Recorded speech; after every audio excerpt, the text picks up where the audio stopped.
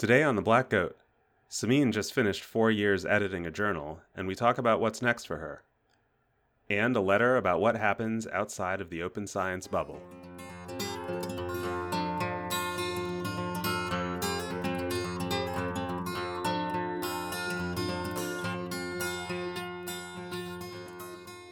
Hi everybody, and welcome to The Black Goat. My name is Sanjay Srivastava. I'm here with Alexa Tullett and Simine Vizier. I have a very important question for you guys. What do you think of adult men wearing shorts to work? And so here's why I'm asking. I'm wearing pants right now. It's summer. It's pretty hot today in Eugene. For the record, we can't confirm whether Sanjay is wearing pants right now. The Skype call only goes down so far.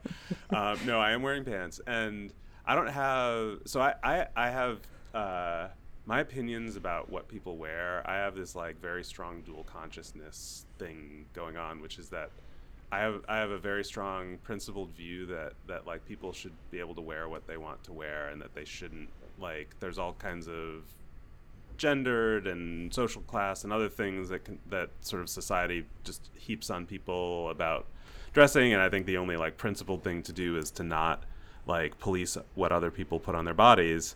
And then on the other hand, I have very strong opinions. And so personally, like even if like it's the middle of the summer, I have a day when I don't have any meetings, I'm not going to see anybody, like I'm very reluctant to wear shorts to work. And I think it looks on a personal level, like it just sticks out to me when I see like grown men wearing shorts in the workplace. But what do you guys think of that? I think my reaction is probably really okay. So I'm not sure. Part of me wants to say my reaction is really similar to you, in that like I think people should wear whatever they want, and also I dress like a slob in the summer. Like shorts would be like on the high end some days, but then like I'm actually So first of all, I can have reactions to other people's clothing that is inconsistent with my philosophy that people should be able to wear what they want. But also, I'm not 100% sure that I would notice if one of my colleagues wore. It depends on what you mean by work. So if one of my colleagues was like hanging out in his office and wearing shorts, I could not notice. In fact, I think I do have colleagues who wear shorts to work in the summer. But if I saw them in front of a class teaching, I might feel differently. Also, it depends clearly on how short the shorts are. I have no idea what you guys are which talking direction about. Which direction does this correlation go? Wait, longer shorts are more permissible? Is that what you're asking? I don't know. Like, is it curvilinear? Is it shorter better, longer better? I feel it might be curvilinear. I think it's like curvilinear. If you get like basketball shorts, that sounds inappropriate. But then there's like slightly shorter shorts that are maybe the best case scenario, and then there's really short shorts that are again not okay. I think the fashion trend for men has been like towards shorter, and even like in my personal life, I'm like, I don't want to do that. And I suspect other people don't want me to like, go like past a certain point with my hemlines. But you no, guys like are so weird. I don't get any of this. I wear have shorts no idea. to work all the time. I don't think I've taught in shorts at like large undergrad lecture classes. I don't think I would do that, but I wouldn't care at all. It wouldn't register if other people did it at all. That's so funny. So yeah, like I said, I have this dual consciousness because I like, I form a judgment, and then there's a part of me that like is shaming the part that formed the judgment. Like, why are you judging people on what they wear? So I'm just talking about that first I'm part that other voice in your children. It like really never occurred to me that this was even a question. But I don't believe you, Simine. Like, I think that there are some pairs of shorts where you would yes, be like, whoa, what is that? But there's person? some dresses where I would think that. There's some probably ties where I would think that's an offensive tie or that's not appropriate or whatever.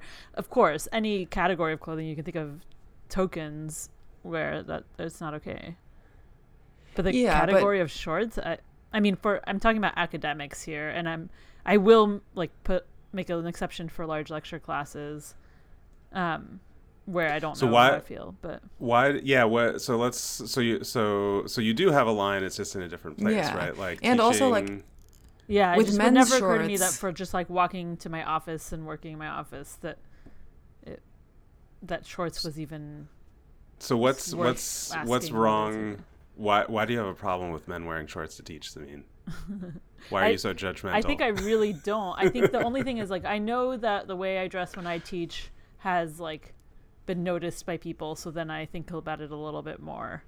And that I never really considered that applies to other parts of my work. I guess if I, like, regularly had meetings with deans or something, I would know that applies there. But I don't have any other parts of my work where I think I might get judged for what I wear, so I don't think about it anyway. I mean, obviously, I know that I can't literally wear anything. You're right, but shorts were never a category where I felt like I had to think about.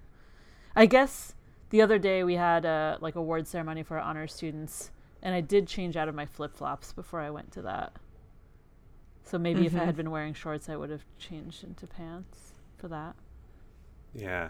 So this is where, like, the dilemma in my head happens, where I'm like, because clothes, there's so much, there's so much societal baggage that gets heaped onto judgment. So that's why, like, I want to take this, and I really try to stick to it, that, like, not judging people. But I also feel like, well, one, if I'm going to judge anybody, like, straight cisgendered men are probably where I'd start. But two, like, there, in addition to all the, like, the way that, clothing requirements constrain gender and social class and all these other things, there's also a way that they communicate things that I think are okay, like a sense of occasion and right, but going into your office to work is not an occasion, I guess. I think of, like, teaching 400 students is kind of an occasion, so that's why I'm, like, a little bit more okay with, like, okay, I need to actually stop and think. But aren't there things that you wouldn't wear into the office? Like, you wouldn't wear your pajamas. Of course. But right. And I wouldn't wear anything into the office that I wouldn't wear to the grocery store, to maybe something a little bit more important than a grocery store, but not a lot, Yeah. I also think the gendered aspect of this question is interesting, because maybe it's just, like, the variety of shorts that I'm picturing for men and for women. But I think I can picture lots of, like, very work appropriate shorts for women. And for men, I know they exist, but when I picture, like, men wearing shorts, it's like a different thing. And I think there are other categories of clothing that are like that too. So for instance, like, I think it's okay for women to wear tank tops to work, but not men. Yeah, I'm kind of joking, but but I do think that I make that judgment. Implicit, oh. I slam on the brakes on my judgment much harder for women, just because I know women have to deal with so much shit being judged about their appearances. I remember years ago, like, this was, I think, before I even went to grad school, working in an office, and there was a woman who was wearing shorts at work. This was, like, at a law firm, but she wasn't a lawyer. I think she was, and it was, like, the summertime, and I, but anyway, like, it was totally a work appropriate thing, but someone pulled her aside and was like, and it was one of those pairs of shorts that looks like a skirt, except that it's sewn together in the middle, but if you didn't sew it together, it would totally just be a skirt, and skirts were fine. And so it was like, and I remember her talking about it afterwards and being like, literally just, it's the fact that it's sewn together in the middle. The fact that I can't accidentally flash people is bad. It's so fucking arbitrary. Yeah. And it like, that's the kind of shit that, is just ridiculous. And I agree, Alexa, that, like, I think women's attire is just also, the standards are shifting and flexible, and there's also, like, there's more, I think, play and experimentation in women's clothing, where, like, you can take something that's traditionally not for a certain setting and make it into that. There's some of that for men's clothing, but I think men's clothing is more traditional. But most of this is just, like, just this gut feeling that, like, shorts are not workplace attire, which is a very traditional view for men, and so I think it's just, like, my upbringing, traditionalist. I'm surprised you think of your. I can't defend. I'm surprised you think of your department as a workplace.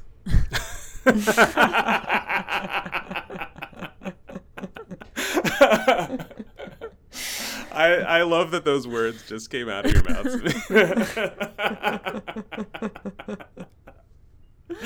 I see the problem with them now that I've said them. Like, I think I know what you mean, but, like, actually saying those exact words is hilarious. I see that now. No, but I know what you mean, that, like, the especially in the summertime, like, there is, because we work everywhere, and yeah, there's more of this sense of, like, if I have a meeting or a class, like, it's driven by the things you do, not by the location you're in. I think maybe that's kind of a little bit what you're getting at. Yeah. Yeah. And I think I do occasionally wear shorts to the office in the summertime when it's just absurdly hot, but I feel a little weird about it. I also just like, some of it is personal. Like, I think I'm more restrained for myself than I care about, even about other people. Like, I don't know, just something about like, you put on your clothes and it's got these subconscious associations with different activities, and you know, and also like there's a little part of me that's like, are other people gonna be judging me? Like, are people behind my back gonna it sounds like there are more people, I don't want to look at Sanjay's legs or whatever. It sounds like there are more people around in your department than mine. I don't know that there are. I just think about them. There are imagined people in my head surrounding me at all times, judging me. That's actually true. But I'll sometimes, in the summer, wear tights to my workplace, which I don't think of as a workplace in that situation. If I'm just going to be in my office, like doing work and not meeting with anyone and not teaching, because I'll like go to the gym first and then go straight to work. And like on those days, sometimes I'll go downstairs to get coffee, which takes me by the main psychology office, and I do try to like avoid seeing people because it's like I feel like I basically am wearing pajamas. I wouldn't wear tights to the grocery store, so that doesn't violate my rule. Do you wear tights? No. Wait, are you asking me or I just got a pair of track pants that I'll only wear them around the house, but they're super comfortable. Yeah. They're as close. I think they're as close as most guys get to tights. I'm starting to realize now that I've been letting my lifestyle go a little bit too much. Like, I live across the street from my department, so like if I want to go from my department to a coffee shop, even if they're only 2 blocks away, I walk past my house or sometimes through my house. And so like if I walk my dog around the block, I'm like on campus right by the psych department. So like sometimes I try to get dressed before I walk my dog, but like once in a while I've walked my dog like really early in the morning still in sweats or something, and I assume like no one will be around yet. Or like I've broken my own rule a couple of times where like I let myself go out. And I think those kinds of things have like created this slippery slope for me where I'm like, there's a very blurry line between the geographic location of my work and home, and then that blurs other lines. Yeah. I think that might be more than geographic. Yeah, no, it's true. Hence your question. Consider your office a workplace. Well, should we move on and do our letter? Yeah. Sure. So this is a letter that we got almost 1 year ago now, and one of the reasons that we're reading it today is because it's relevant to SIPS. So I sort of saved this letter so that it would be like more timely. So it begins, "Dear Goaters," which I always like that people don't really know how to address us as a trio. So there's like a lot of different ways that people start letters. I attended SIPS some weeks ago. This was last year. Here's an observation I would be interested to hear your thoughts on. In the SIPS world, everything seems to be really straightforward. Here's the twist.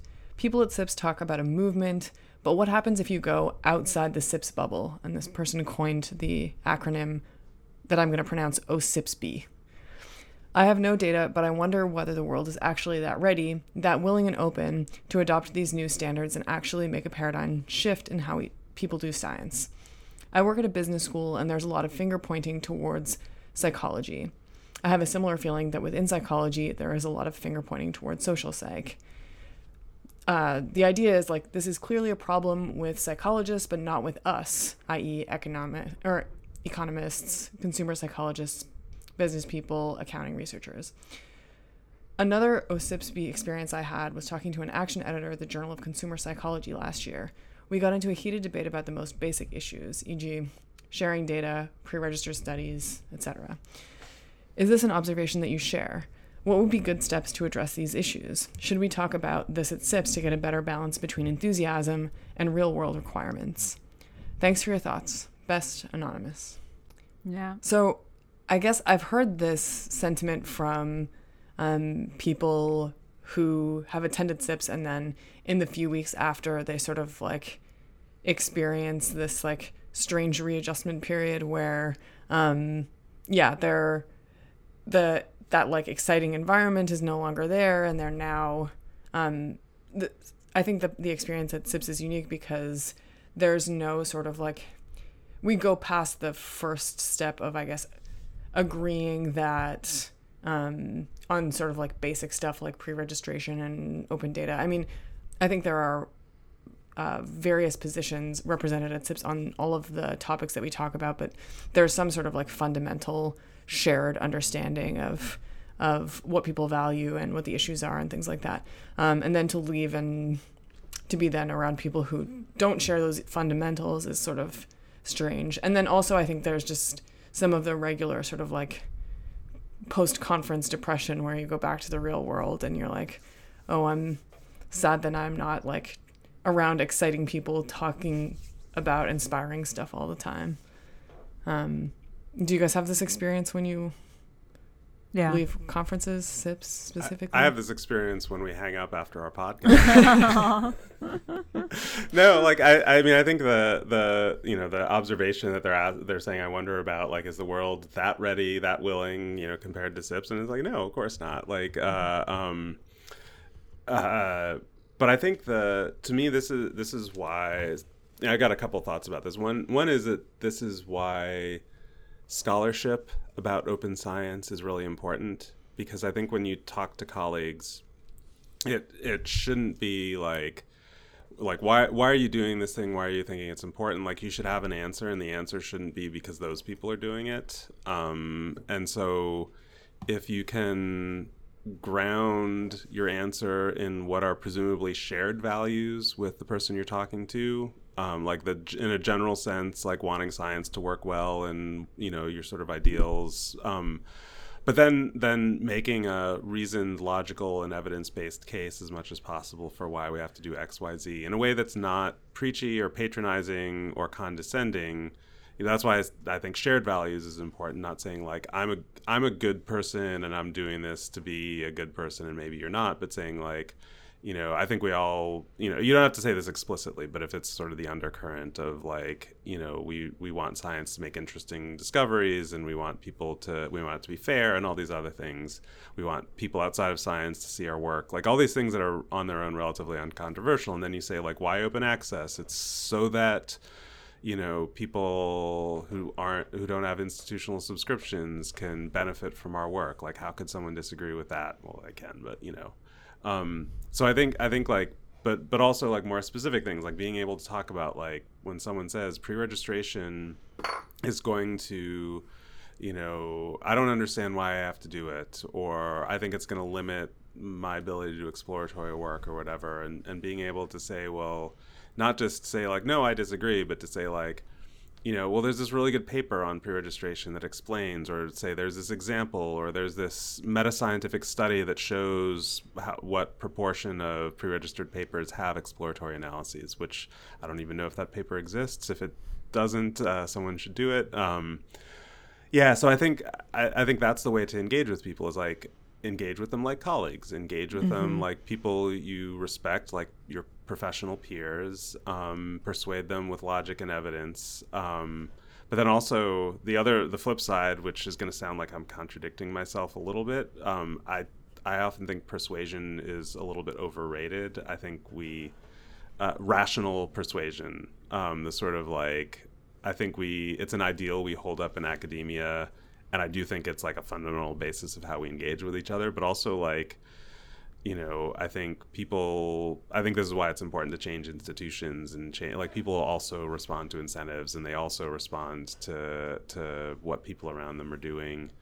And I think we need to be careful exercising that aspect of things, because, I'm not like arguing for mobs or coercion. But, like, I think the more people are doing something, the more people will do it. And it's not always just purely through a, like, completely, like, oh, you have given me a logical case and persuaded me. Sometimes it's like, okay, everyone seems to think this is a good idea, I'll do it too. I mean, that's how we started p-hacking, was that, like, nobody made a logical case for p-hacking. It was just like, well, everybody does this, so I guess it's okay. And so we can kind of use that in the other direction too. Mm-hmm. I also like the part of the letter that asks about balancing the enthusiasm and real world requirements, because the letter sort of focuses on like, okay, what do you do when you get back into the real world, and how do you operate within the real world? But I think keeping both of those things in mind is important. So I think anytime you're trying to do something that goes against the status quo to some degree, you need to keep in mind what the status quo is and be able to like relate to people who, are not like on the same train that you are on at this point. But then also it's nice to remember that there are people who do feel the same way as you. And I remember, Simine, when you were first talking about starting SIPS, you talked about how like you wanted there to be like one thing that you did each year where there were like, and I'm sure there's many more now, but where there were like a bunch of people that agreed on the basic issues, and then you could sort of build from there and have like a community. Yeah. So I think like remembering both things in each context is important. Yeah. I mean, I feel like bubbles get a bad name. There's a time and a place for bubbles. Exactly. And, I mean, the thing with when Brian and I started SIPS, I think for me, the goal was we don't need to all agree on what the problem is or how big it is, whatever, but I don't want to debate that. I want to move past that and start working on improvements and solutions without getting bogged down. I felt like all the other conferences I was going to, we would never get past like, is there a problem? What was the cause of the problem? How big is the problem? And so we would never get to like, well, okay, what can we do better?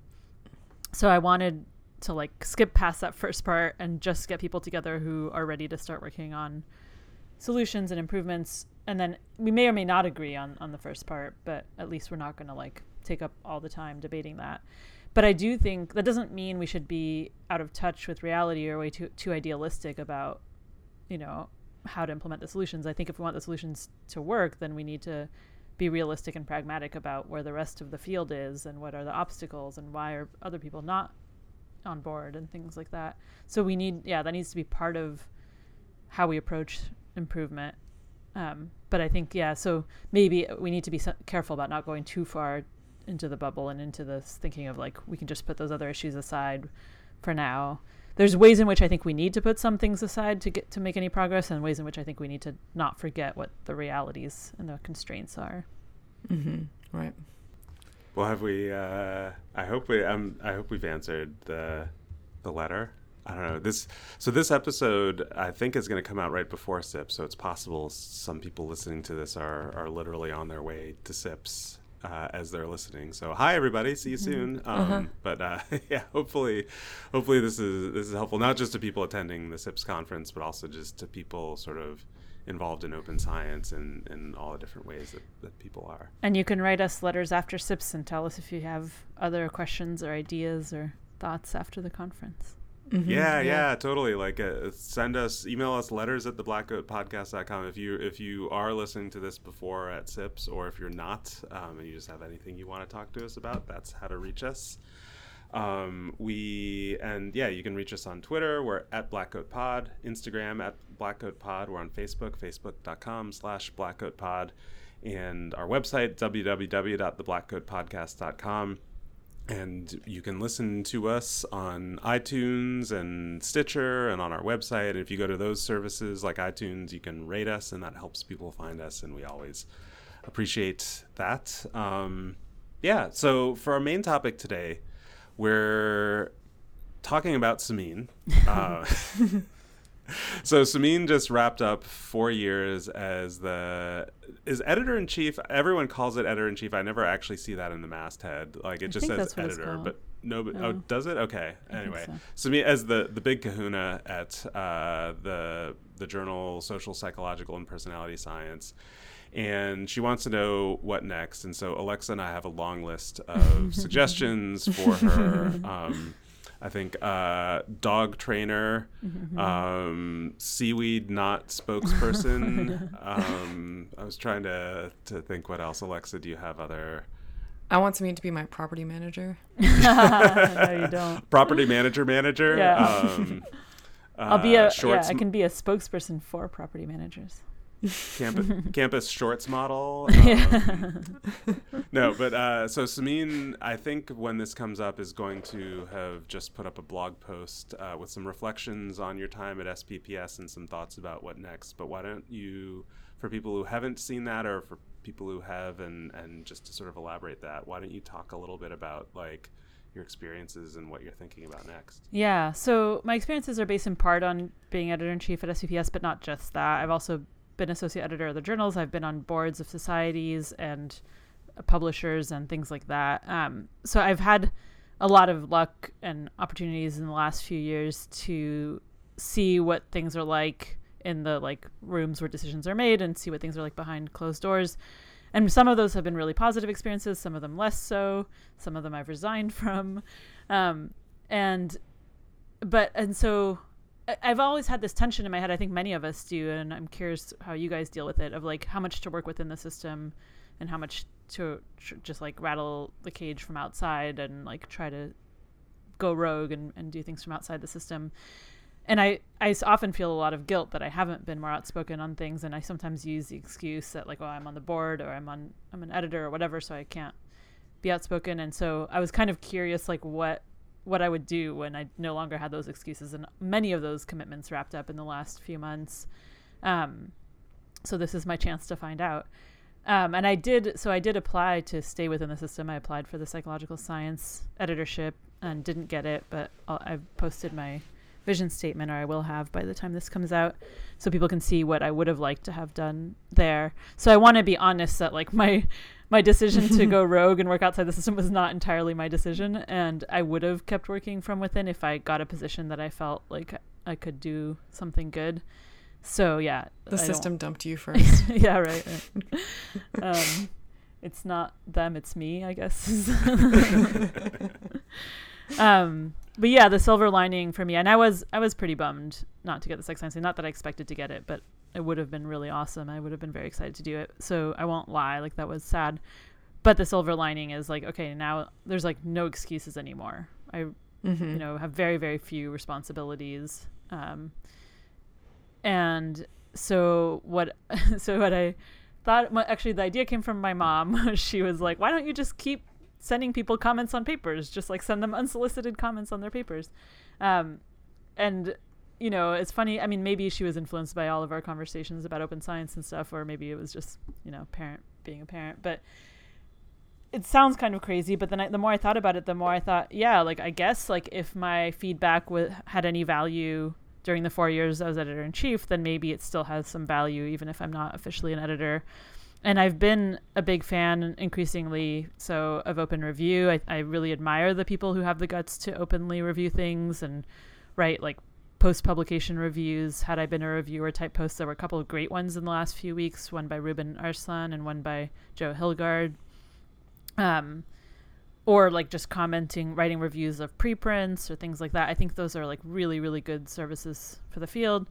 And so yeah, what I decided to do was to try to kind of dedicate a chunk of my time, I'm going to have a lot more time now, to systematically doing that and trying to do that in a way that is in line with my values, the same way that I tried to do editing in line with my values. So things like trying to give attention to papers that aren't getting a lot of attention already. So I'm not going to like write reviews of papers that are already getting tons of comments and attention. Trying to blind myself to the author's identities when I write my review, trying to definitely disclosing conflicts of interest, and try not to review papers where I have serious conflicts of interest, things like that. And so there's the open reviewing part, and then, but I think if people want to, they can go even further and be like an editor at large. So take the papers you've reviewed, curate your favorite ones, write a blog post or table of contents every so often saying, here are some papers I like that if I had been an editor, I would have accepted these, or something like that. So that it's not just the hand-picked editors that have all the power. I mean, they still basically do, but if more and more people do this kind of thing, then we can have a lot of different evaluations of papers, not just did, psych science accept this or reject it, but what do other people think? I'm curious, so just to get a picture of exactly what you're going to do, would you write a review the same way that you would if you were chosen as a reviewer in a traditional journal? I'm not sure. Not always. I think there might be some papers where I really just have one very specific comment and I won't write an overall assessment of everything else. Maybe it's outside my area of expertise. Maybe it would take me too long to get enough information to, like, I'm not going to be the reviewer who reanalyzes the data most of the time because I barely know R. So there's things that I think would be great to do if you're doing a comprehensive review, but I'm not always going to do. And I think one of the nice things about open review is that it's easier to get a set of comprehensive reviews from a diverse range of reviewers because a lot of different people can opt in. So like James Heathers could just go around and add in mice to whatever papers he wants. And, you know, other people can point out that this is a weird sample, and other people can point out, you know, great operationalization here or whatever, you know, whatever your particular interest and expertise is, you can review that aspect of the paper. I don't know how focused or broad my reviews will be. I think that'll depend a lot on the specific papers. And do you see this as like primarily a service to the authors of the papers or people who are reading their papers? Readers, yeah. Okay. It would be awesome if authors got something out of it, and I will try to write it in such a way that increases the chances of that. But I don't think authors will always be happy about it. And that shouldn't be the standard, right? Like once you publish something, including a preprint, you know, I think it's fair game for people to share their thoughts about it. But yeah, I don't want to antagonize authors, but I know that's a risk I'm taking. But I think the main benefit would be to other readers. I want to know what other, right? When I see those had I been a reviewer blog posts, I learned so much. And it really makes me wish I could have seen the reviews during the review process or informal review process. So I don't think that I have more to contribute than others. I hope others contribute too, because my hope is that if I do it, that'll help normalize it, and then I'll benefit from other people's reviews. Yeah, what you're describing, Simine, sounds, it's sort of a bit like a DIY overlay journal in some ways. And I think it's a really interesting idea, and I totally think you should do it. I think one of the cool things about you doing this yourself is you can be as experimental as you want to be, right? You can experiment with how you choose papers. You can experiment with how comprehensive or narrow and how you formulate your comments and things like that. And so I'm sure this will evolve. I mean, one thing I'm wondering about is, so something that when people talk about we talked about this a little bit in our What If There Were No Journals episode, like the selection process when we get into a world without journals or just outside of the world of journals, even if they still exist, right? And you mentioned specifically that you're going to be looking for papers that haven't gotten a lot of attention otherwise. Like, what do you think of the issue of sort of writing negative reviews, you know, writing about problems, serious problems? So both sort of how useful is that to science as a field, and also just the reaction. So Simine went and found this preprint that had 7 downloads and nobody looked at, and she wasn't paying attention to the authors, and it turns out this was some undergrad thesis, and she wrote a review saying that the sample sucks and the statistics are wrong. And, I think first you should always write reviews and decision letters as if the authors were undergrads doing their first paper. I mean, without being condescending, of course, which I think you shouldn't be even when the authors are undergrads writing their first paper. What that means in reality is different to different people. So I bet some people would read my decision letters and think I wasn't gentle enough, but I am trying to be, and I will continue to try to be.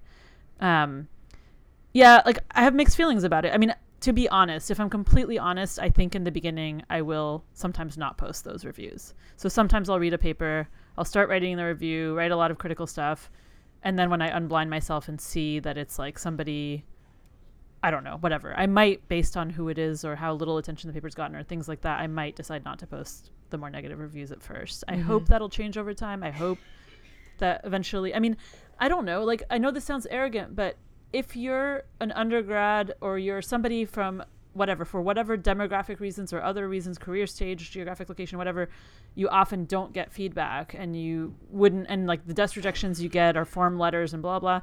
Wouldn't it be nice for somebody who has some experience, I don't know, I don't want to I think when I had been an undergrad, somebody who had just been editor-in-chief of a mainstream journal read my paper that barely anybody had read and sent me comments. Like, maybe I would prefer that they not be public, yeah. Mm-hmm. But I don't know. I'm not sure what to expect in terms of authors' reactions. Yeah, I think some of this is because preprints are so new to our field, and the sort of the pragmatics of what it means to post a preprint are still in flux, right? So somebody submits to a journal, on a pragmatic level, they've said, I would like you to run this in your limited space in SPPS. And then the reviews in the decision letter, it's a decision letter, it's a response to a request to get this in.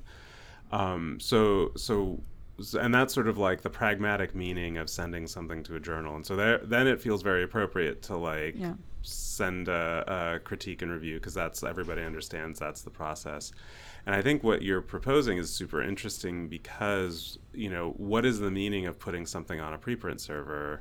It's not the same as necessarily as sending it to a journal where there's a very specific ask of I know that part of the process is this will be judged, and I'm asking for something to be given to me, which is limited space in this journal or whatever, or the approval of editors.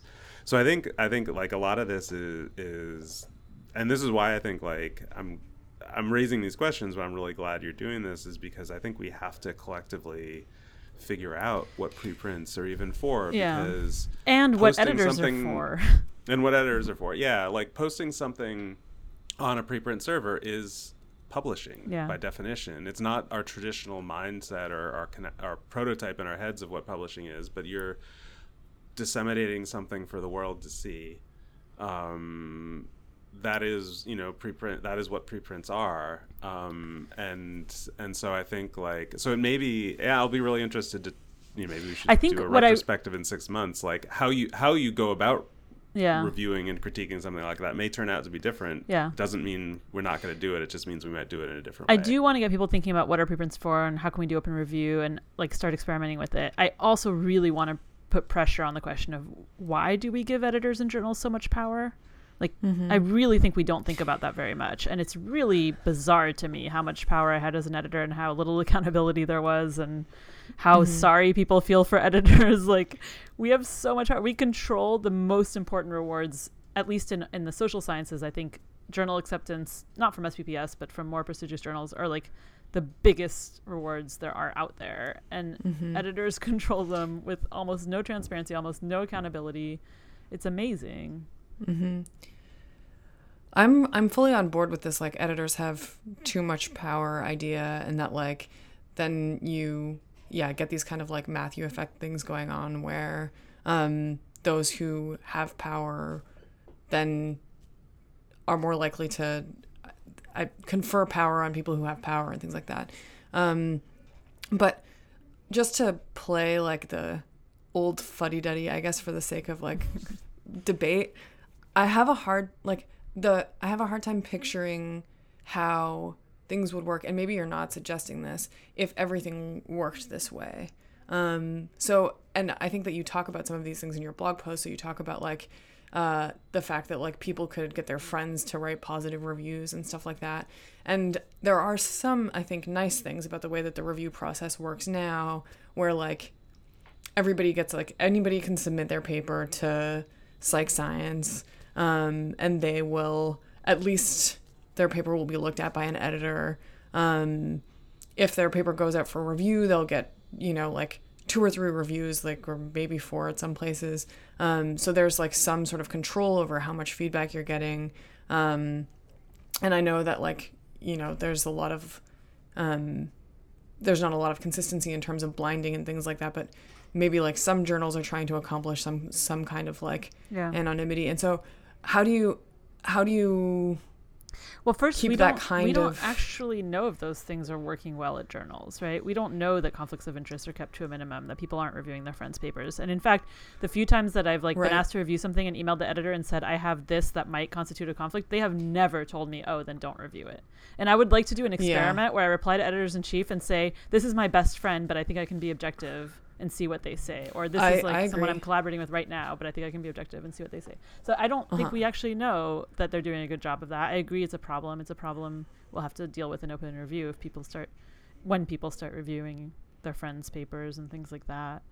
The like guaranteed one set of eyeballs on a paper, again, we don't know. So many desk rejection letters are form letters that there's really very little basis to know that the person doing the desk rejection actually carefully considered the paper, and you don't actually get feedback. You just get a decision, unless it's the rare desk rejection letter that has feedback. So how did you benefit from that one pair of eyeballs if they didn't write anything specific to your paper in the desk rejection letter? Right. But if we looked at the variability in people who like respond to or comment on or look at preprints that exist right now, it would be massively higher than the variability in like people who respond to or comment on papers that are submitted to a regular journal. Yeah. Well, right now, almost nobody, I mean, there's not that many comments on SciArchive, for example. So I think we need to be very, very conscious of what we want to achieve. So if we want to achieve like some amount of homogeneity in how many eyeballs look at each paper, then we need a system for that. And I think it would be great if preprint servers, who have no money and run entirely on volunteers right now, but if they could coordinate like volunteers who want to review, people who want their papers looked at, pair them up, make sure there's like some balance across the papers, maybe even watch out for conflicts of interest. You know, you could have a system where there's a middle person kind of trying to look out for those issues and do it transparently so that everybody can see how those things are happening, how well they're working, and so on. I mean, that I think is obviously, I guess, the coolest thing about what you're proposing is just that like these things take place out in the open rather than like, you know, in these mysterious emails that rarely get communicated outside of like the reviewers and the editor and the authors. And also I think you make this really good point about how if somebody is an editor-in-chief, we value their opinion so highly. Their opinion is highly valuable. And then there could be other people who are extremely informed and have really good advice for you about their paper, and their opinion basically doesn't matter at all, which seems like not the way that it should be. So what happens in 5 years? Simine's monthly newsletter has come to be widely respected as, you know, as an important marker in the, you know, Simine is now the kingmaker of social and personality psychology. Is there transparency about how, like you say, you're going to look for these things, but like, I mean, journals have a policy that says the editor looks, there's a set of eyeballs on everything. You're raising the question of whether that actually happens. You know, how are you accountable for the selection process? What happens if Simine's newsletter is pretty good, but Sanjay's newsletter is really good, and I'm less principled than you are, which is not a hypothetical. And maybe I say I'm doing certain things, but you're not quite sure. Maybe I don't say them. Just every month I put out a newsletter that's like, here's Sanjay's favorite 10 papers. Yeah. And so you shouldn't take my word that I'm doing certain things. It should be measurable, right? So if I say I'm mostly gonna prioritize papers that don't get a lot of attention, that should be documentable, right? It should be like relatively easy to figure out the papers that I'm reviewing, how many downloads or views or whatever have they gotten, what's their altmetric score, whatever, relative to other ones. If I say I'm going to declare my conflicts of interest up front in every review, I have to do it, right? Like, that's not something you just have to take my word for. So I think we need to minimize, I think we should not just take people's word for things. So what I envision if this worked, which, you know, I'm not that optimistic, but in a world where things went really, really smoothly and this worked, there would be Simine's list, there would be Sanjay's list, there would be groups of people together who create overlay like journals with actual like more structure and multiple reviewers and things like that. I mean, meta psychology is the closest thing to that right now. I think it pretty much is that. So I think I would like to see more journals or overlay journals or just groups of people. I mean, journal clubs could just become a curation program too. Like every week they read a paper, they post their comments on using hypothesis on the preprint if there is one, or on the open access paper if it's open access. And then every year they could make a list of like their top 3 papers, and maybe the University of Arkansas Journal Club yearly list is going to be the thing to be on. And one nice thing about this is that anybody can become an editor of a curated list or an overlay journal, and so that makes it first, like, that dilutes a little bit how much prestige any one list can have, because there's way more of them. And it also makes it easier for people to call me out if I'm doing a bad job, either in terms of integrity or quality or something like that. There's less risk in calling me out if I'm just like a random person making a curated list than if I'm the official selected editor of the flagship journal of the society and blah, blah, blah. Like, right now, I think it's very hard to call out editors or journals if you see a systematic problem in their practices. But if it's one among many individuals whose opinions is respected, there's still some risk, but there's a little bit more possibility that your career won't take as big of a hit if you call them out. So yeah, I mean, I think, politics and hierarchy, all the things, they're not going to go away. But I think there'll be less of a problem the more people take on these roles as evaluators and curators. The fewer gatekeepers, fewer connections matter, the less connections matter for having those roles, if people can opt into them. And the more transparency there is for people to evaluate, are they doing a good job in those roles? Yeah. But yeah, those will still be a problem, those issues. This might seem obvious, but I'm still curious to know your answer. So what's the rationale behind choosing articles that don't get a lot of attention? Because I'm worried about the Matthew effect, that everyone's going to want to read the famous people's preprints, and then it'll be really hard for new researchers to get a foothold. So that implies that to some degree you do think that, like, writing these reviews will be helpful to the authors, right? Getting attention is helpful to the authors, yeah. I think so. I mean, assuming they're doing decent work. Yeah.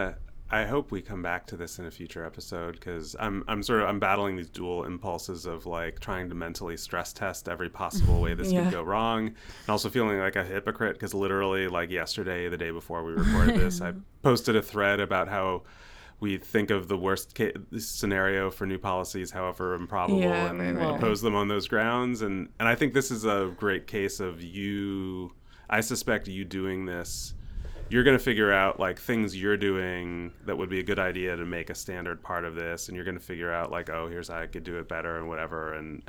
But also, if you guys don't mind me shifting a little bit, I'm kind of curious we jumped right into the what next, but if you don't mind, I'm really interested in the what just happened part of this transition in your life. Like, me too. And maybe connecting it to a little bit, because we've talked a little bit about, like, the promise of journals and how they might fall short in practice. Like, I'm curious from your perspective, having now been editor at SPPS and having had these other roles, like, what are some of the things that you think we ought to be doing to, and I know you've talked about some of this before on the podcast and elsewhere, but, like, how would you make that system better? What are ways to bring more transparency and accountability if we're going to take the incremental approach with the existing system rather than doing something radically new? Yeah, I'm a little bit torn, because I think that the reasons why members of these societies, et cetera, aren't doing more to put pressure on their societies and their journals to be more transparent, to adopt different practices, I think there are good reasons. I think there are real costs to criticizing or, being really outspoken about the problems with existing power structures. So I don't know that I want to tell people you should be doing these things, but what I was surprised I didn't see is I never got any pressure, almost none. I got, a couple people emailed and said, why don't you do registered reports at SPPS? And my answer was, I don't set policy. You should contact the publication committee, and I really hope you do. But I think, I don't know, maybe the publication board got more emails, but in my experience, I got very, very little pressure or pushback on, like, things that I suspect a lot of members of the societies that own the journal and people who want to be authors and reviewers for the journal might wish were different. I did get pressure in the other direction. I did get people telling me that I am like stepping on important people's toes and I shouldn't be desk rejecting famous people and things like that. Those people aren't afraid to make their voices heard. But I understand why the people on the other side are. I think it's a completely rational decision not to be too loud and outspoken about the mainstream journals where publishing in those journals can make or break your career. I mean, again, SPPS might not be in that category, but yeah, I was just really, I mean, surprised is the wrong word, but it just really like was a major lesson for me, like just how little accountability. Like, I don't mean accountability. I don't mean that they're like trying to get away with something, but there's just no pressure to be responsive to what, like, societies have no idea what their membership wants. And they're making guesses. I think they're doing the best they can. I think they have good intentions. But a lot of their policies or lack of new policies are, I think, guesses about what their societies and their members and their authors and reviewers can handle, what they're ready for, and so on. And so much of it, yeah, is like based on who they're afraid of, what they think, what risks they think they can take, things like that. And those calculations are not necessarily accurate reflections of what is in the best interest of their members and their field. Yeah. I would add to that, I guess, from having been on the society side, and there was a period of time when you were editor of the journal and I was on the board of one of the societies that part owns the journal, and so it was that was an interesting period, I think, for a lot of reasons. But I think it's my experience having been on the society board side is that, yes, what you said is absolutely true, that it's really hard to have a read on what your members want.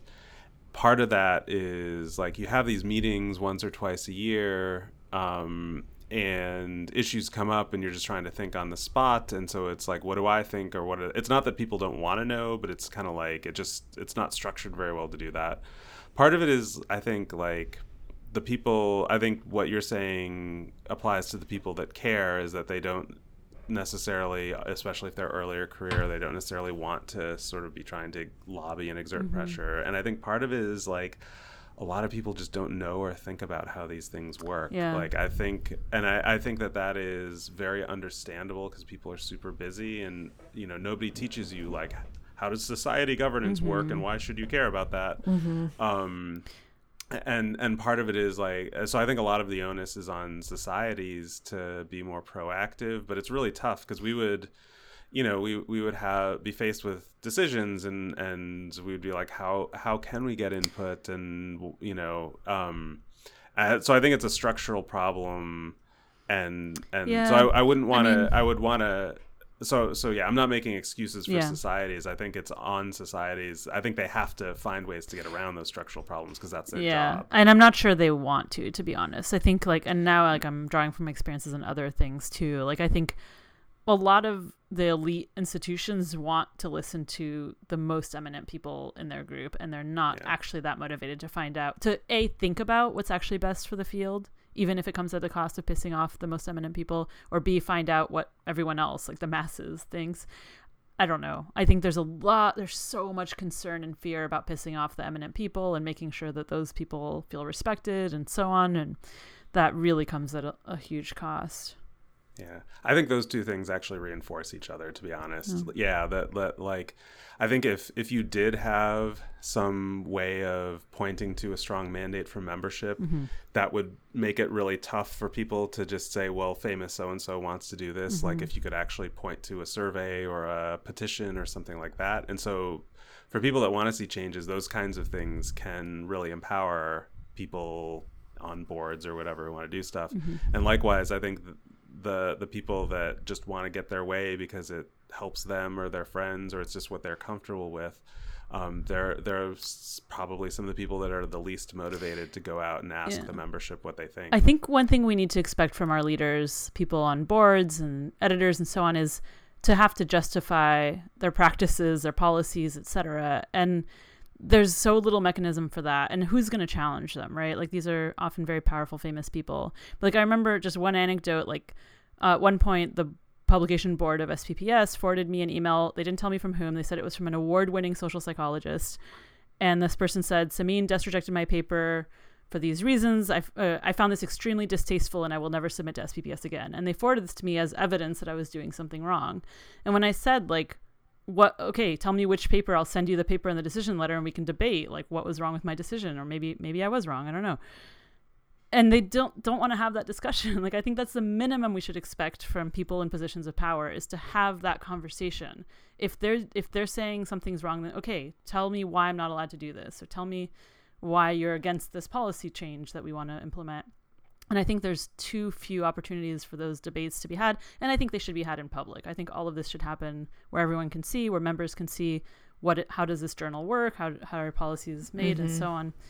I think so much of this stuff is hidden. It's one of the reasons I wanted to post my vision statement for Psych Science. Like, I want to know what the vision of the editor they did choose is. I mean, we're not going to find out, but why isn't that public? Right.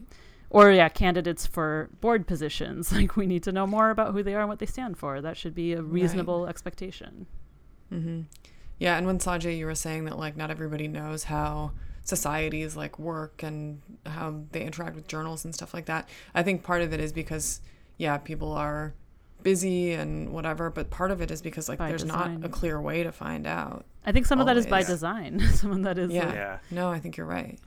Yeah, and this has been a recurring theme, I think, in a lot of discussions around, like, discourse around science reform, which is a lot of the reform discourse, the pro-reform discourse, takes place in the open, and that's partly a function of just the underlying values of what people who want reform want, is that they want to be more transparent, including about how they're asking for things. But part of it is also the power asymmetry. And a lot of the resistance to reform takes place quietly behind closed doors by people doing things like forwarding an editor a letter from someone and repeating the person's eminent credentials but not engaging on the substance, right? Simine's experience is like, stuff like that happens a lot. And so when it's like, oh, these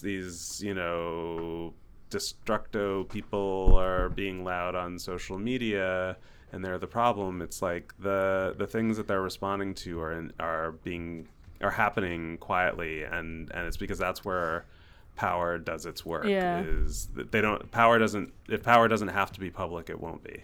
I'm a little nervous, like, saying all of this and posting these blog posts and doing this, because I feel like some people have been okay with me because I've been working within the system and relatively quietly. And I feel like there's some people who will, like, come up to me and be like, you're one of the good ones. But, like, those people who are, raising hell, and like, one person that people often complain to me about is Chris Chambers. And I'm just like, tell me what Chris Chambers has done that was so bad. Like, maybe I've missed something. I don't know. I don't read everything he writes. But I feel guilty. Like, we should all be, I think, I don't know. I think it's still good to work within the system. Those people who have the chance to do it, I think it's great. I don't judge anybody else for taking that approach. I've been taking it, and like I said, I would have kept doing it if I had the chance.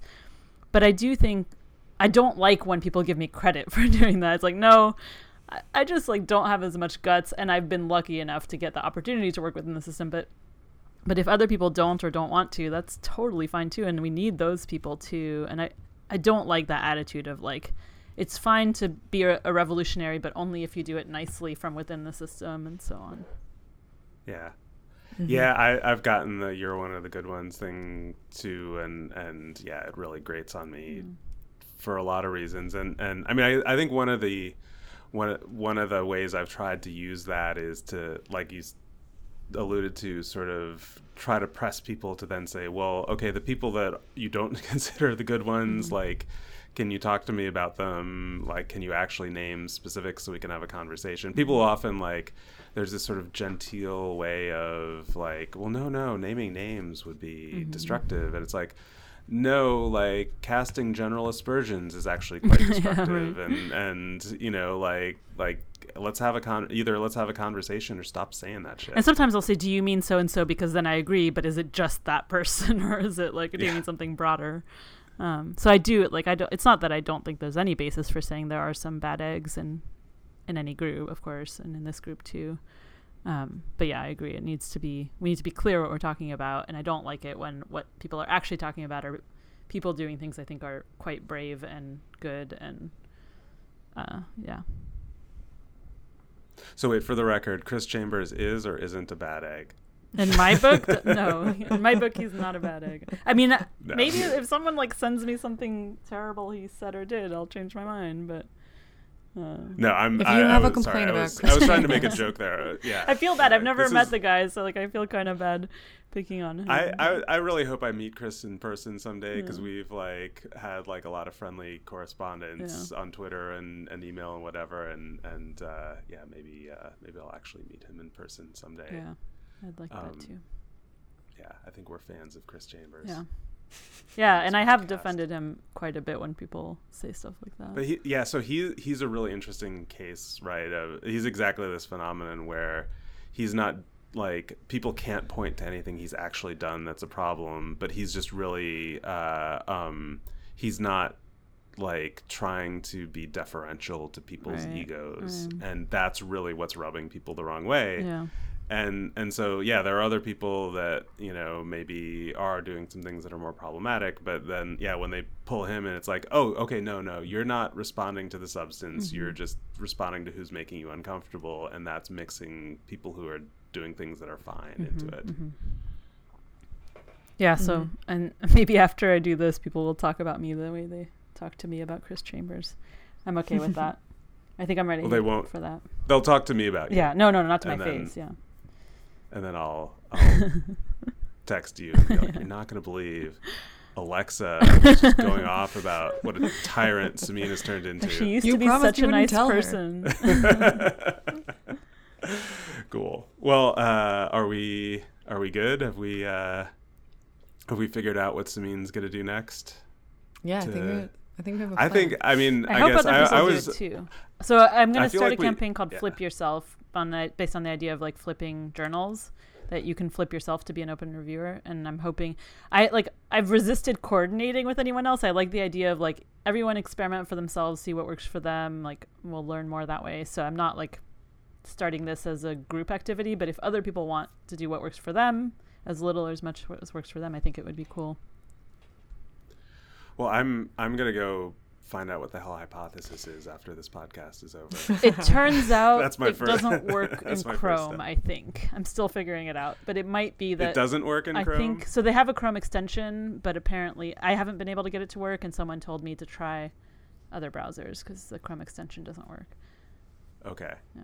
So when I fire up Firefox, people are gonna know I'm really, I'm really getting into it. Yeah. It's like, oh, Sanjay's on Firefox today. Don't talk to him. Cool. Well, thanks Simine actually for talking about your experiences and plans and episode on this. Yeah, and thank you listeners for listening to The Black Goat. And if you're about to go to SIPS, enjoy yourselves at SIPS, and if you're not, enjoy yourselves not, and we will talk to you next time.